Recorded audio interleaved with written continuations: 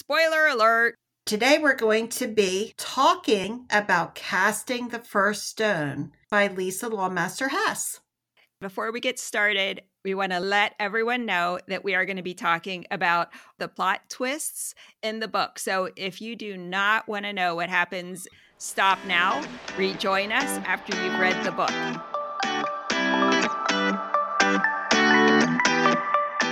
Hi, Linda. Hi, Nancy. It is season 1, episode 3, count them 3, of the Front Porch Book Club. I'm glad we made it to 3. I know. Oh my. The Front Porch Book Club is a podcast. We meet 2 times a month. For the last 3 episodes, we have dug deep into the relationship between characters and the worlds they live in. Grab a book and iced tea and join us on our front porch.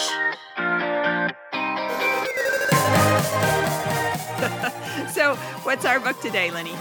Casting the First Stone is a book by Lisa Lawmaster Hess, and the first book in a series of 3.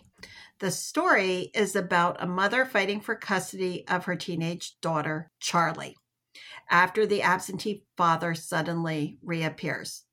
Charlie is torn between her parents, who both want custody of her, and Charlie's stepmother, Angel, navigates cautiously between the role of being a stepmother, her relationship with Charlie's mother, and her husband, who wants custody. The relationship between these characters and the relationships that each of the 3 heroines in the story have with their family and their friends leads to an interesting story as each ponders their past situations and moves towards reconciliation with each other. And then there's a God component in there too. And faith is a part of a couple of the characters.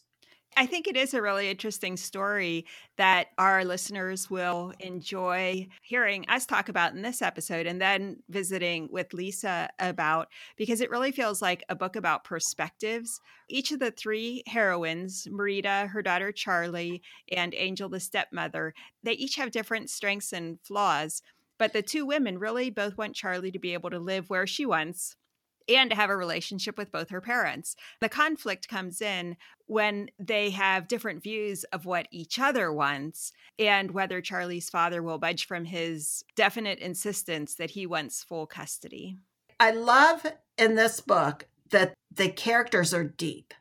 They're interesting. You get in their heads. You understand their past, how their pasts have influenced their current situations. But in each of these characters, you see growth, a lot of growth in their perspectives and then their relationships. I do like that too. I think Lisa does a really great job giving us insights into the characters and why they're doing the things they're doing. Also, their reasons for making choices that you think, uh-oh, that is not going to lead where you want it to lead, but but why they would choose to do that thing or say that thing. When you first said that, I thought of Marita. But you know what? Angel steps dangerously close sometimes to leading herself into ways that are not going to be great outcomes. Like, what were you thinking of? Well, hiding the pregnancy for one. Oh, yeah. Telling your husband's ex-wife before your husband. Yeah, that could have been a problem. Yeah. She definitely has this persona that she carries on with these church people of this image that she wants to project to society. And she is less authentic. And because she isn't really an authentic person out in the community, she feels like she has to hide something. And I'm interested to see more in the subsequent books how that changes for her, because I would hope that her internal, who she really is, that she allows other people to see that, because she really has a lot of nice qualities and she has a lot of strengths in her character, but she hides a lot too. And she is fearful of judgment. So it'll be interesting to see how her character flows. She is my favorite character. Oh, is she? She is. I liked her. I cheer for her in the book. I wanted her, since I did give a spoiler, I did want her to get pregnant. Yeah. If she was going to stay with that guy. I wasn't sure I liked him, but okay. She chose what she wanted. So she wanted to be a mom. I was cheering for her to be a mom. And what I really admired about her was she takes this quality that women have, that a lot of women have. I don't want to clump all women together, but I've been thinking about womanhood. And I think about womanhood all the time and what makes us special and how we think and how we work and how we relate to one another. And she just personifies this image of me, of someone who does not perceive herself as a powerful person. Yeah. She's kind of an under the radar. She doesn't really expose herself to much. She doesn't really, in what other people would say, would be assertive towards her husband. She kind of has a meeker character. However, she takes on her strength and her power through her love for Charlie, through her insight, through her faith. She craftily gets all these people coming together and affecting change for Charlie. And it's because of her intervention skills that she is able to get these two people who aren't even talking to her. You haven't had the relationship you should have had with your daughter. Who are you to come in here and drag me to court and want custody now? But she's able to, through her love and through a little bit of manipulation, which let's just say, I think women have learned to hone somewhat. I have seen this, Nancy. I don't know if you agree with me or not. I mean, I hate to put all of our gender in a negative light, and I hate to lump women all together because we're much more diverse than that. But I think women learn this. I think they learn how to be a little bit, I don't want to say cunning, but we learn how to effectively manage people, I think. I don't know. Do you agree with me? To what extent do you agree with me? This is something I've been thinking about for a long time. I don't know. That's such an interesting perspective. I would say that women definitely, and I would say that this is cultural, not genetic. I think that we have been raised to focus more on relationships and definitely focus more on others. And so we tend to be more attuned to what others are thinking and doing, maybe think more deeply about that than men do sometimes. But I don't know. There's something about the word manipulate that I don't like. I don't like it either. And I don't like clever and I don't like cunning. And maybe it's just if we were describing a man, we would say he has really good negotiation skills or he's a really good mediator. Now, I would say that Angel ends up being a good mediator between these two, because in a way, they both feel that she understands what they want and that she's rooting for them. She doesn't position herself against any of them. She positions herself by the side of both of them. And I think that lets them put down their guard. Which is Charlie. Yeah, exactly. Yeah, that's well said, Nance. Well said. I don't like words like cunning or manipulative to describe my sex, but I like the other words you chose. I think she is a good negotiator. Yeah. I think you said that very well. I'm so glad you're my sister. That's very well said. Like I said, I don't want to bring my sex down, but I think we're good at people skills. And I guess that's what I liked about her.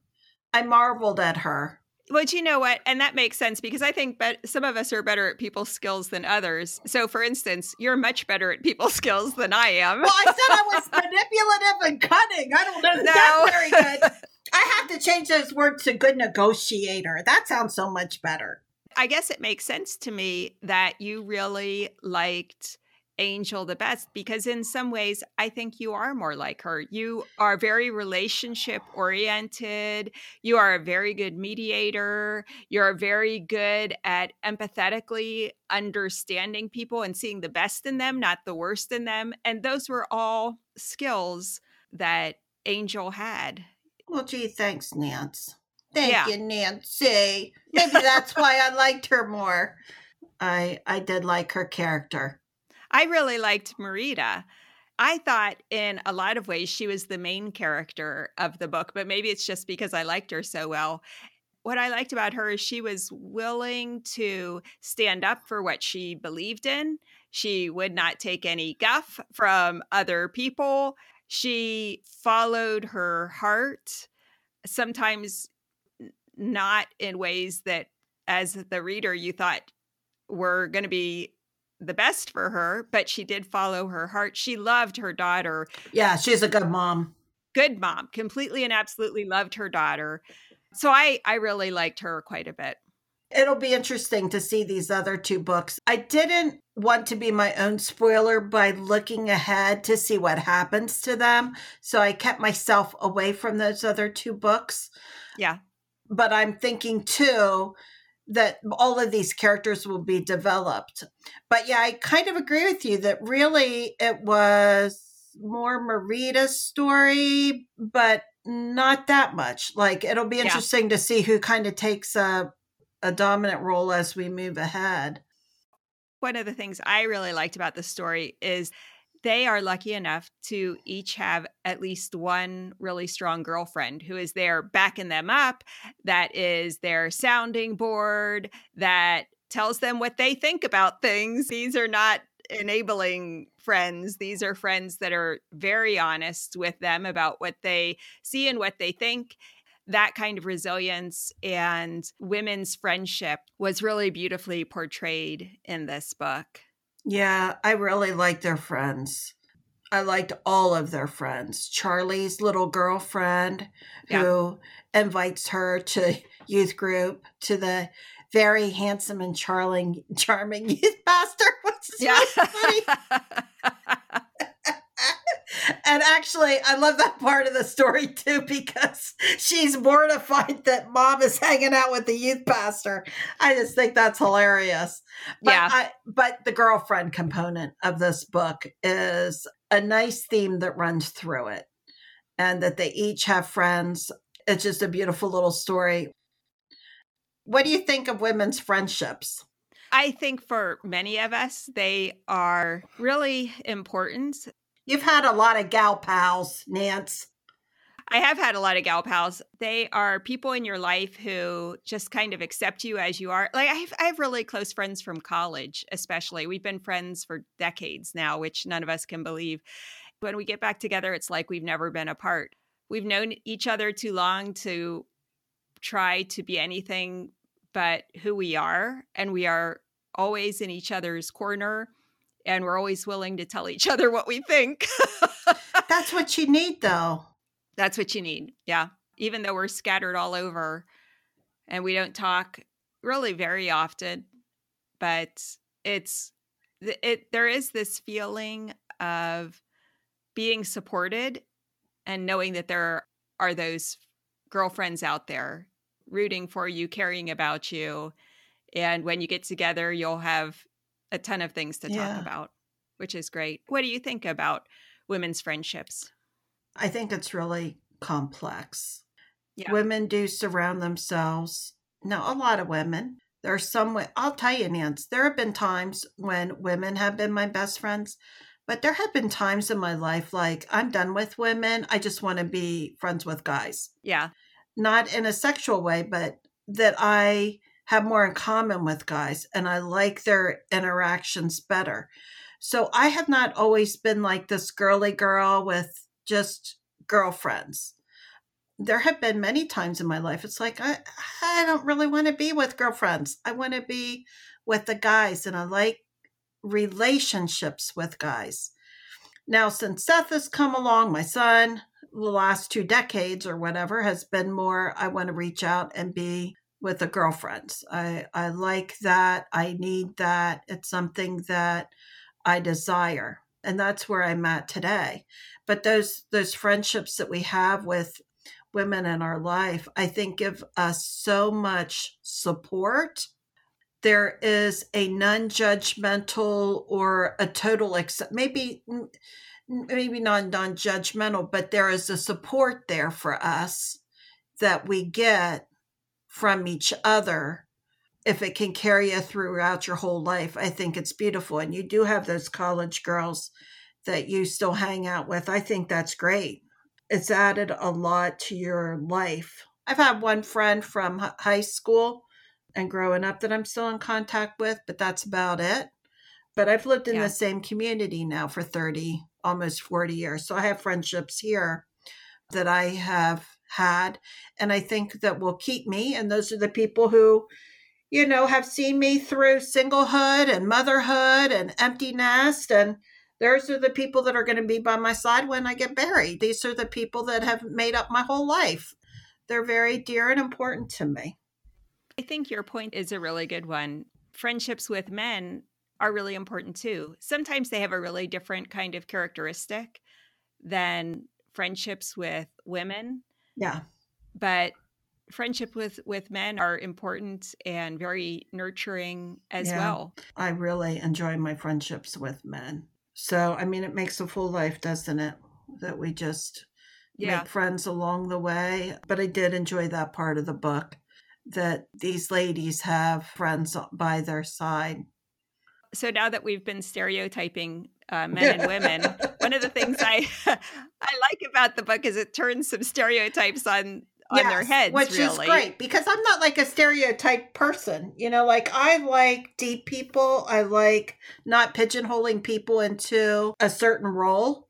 So I liked Lisa turning some interesting stereotypes into a couple little twists. One of the ones I can think of is that the stepmother, instead of being an evil stepmother, she actually is a really kind and wonderful character. She really cares about her stepdaughter, who she hasn't really gotten to know very well, but she cares about this young woman. She wants her to be happy and very selfless.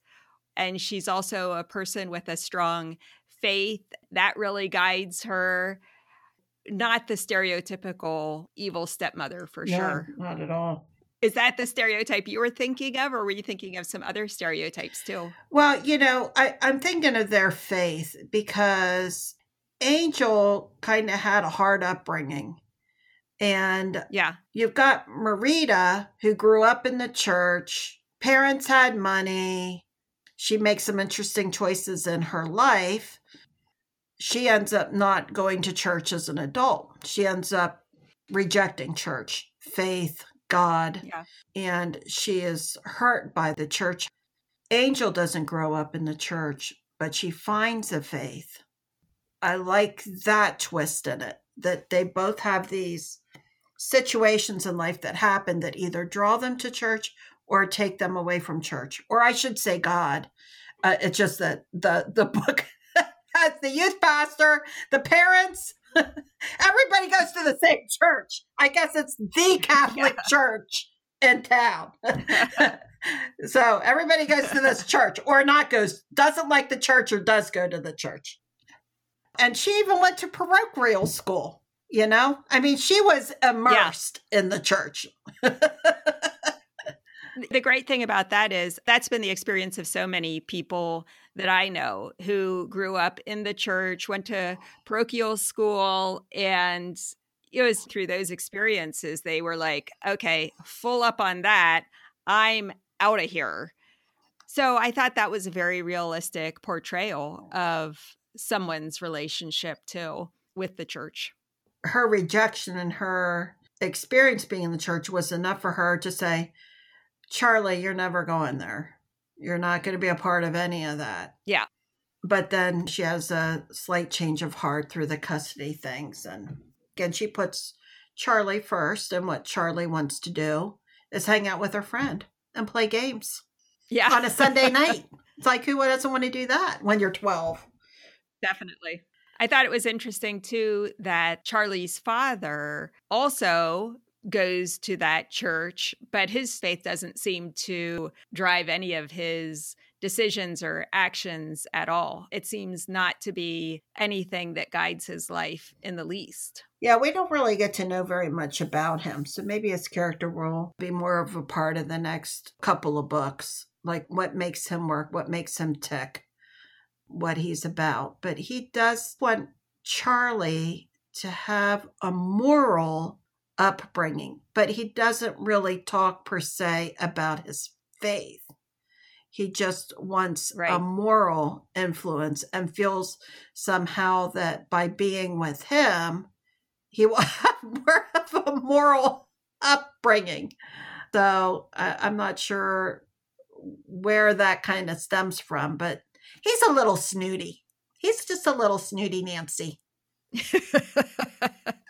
He is. But I do like the glimpse of him that you see when his mom stops by the house and just launches into him and Angel about what the family expectations are that they have for him. And you think, wow, here is someone who his whole life, his parents have played a very dominant role. And he has been a son who has tried to meet these expectations and is trying to live up to who they think he should be, and maybe hasn't spent enough time thinking about who he wants to be. And that is an area of growth because he takes on more of a fathership role, despite how he was when he was younger. He is now stepping up to the plate and going, she's my daughter and I need to step up and be a part of her life. So I'm not going to say it's abnormal. That's how he should have always been, but that is a redeeming quality that he has. But he does still look down his nose at Marita. Yeah. And he wants his wife to, and see, maybe that's part of him, because that's why I feel kind of bad for Angel. Like she has to live up to some kind of high calling. Like she spends a lot of time in yoga pants and working out. I mean, I hope she's not doing that for him. She does. Because that's like way too much working out. But she's striving to be the best person that she can be too. As we all should be, you know. We're all striving. We're all changing. We're all developing. We're all doing the best we can as we move along.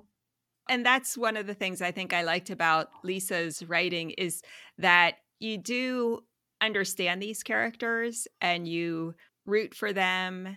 You understand, look, they're just trying to make sense of life, and life can be pretty confusing sometimes. And they're just trying to do their best. Yeah, I agree with you. And I want to throw in something about Charlie, because we didn't really talk specifically about her, but she is her mother's daughter. At the end of the book, I love how she stands up for herself and what she wants. Yeah. And I thought, wow, that's her mother. That's her mother coming. She's a beautiful little girl. She has her opinions. She is going to say what she wants. And I thought, good, Charlie, you know, you're standing up for yourself. Good for you. So great book. I'm really looking forward to talking with Lisa next time and getting some more insights from her about the characters.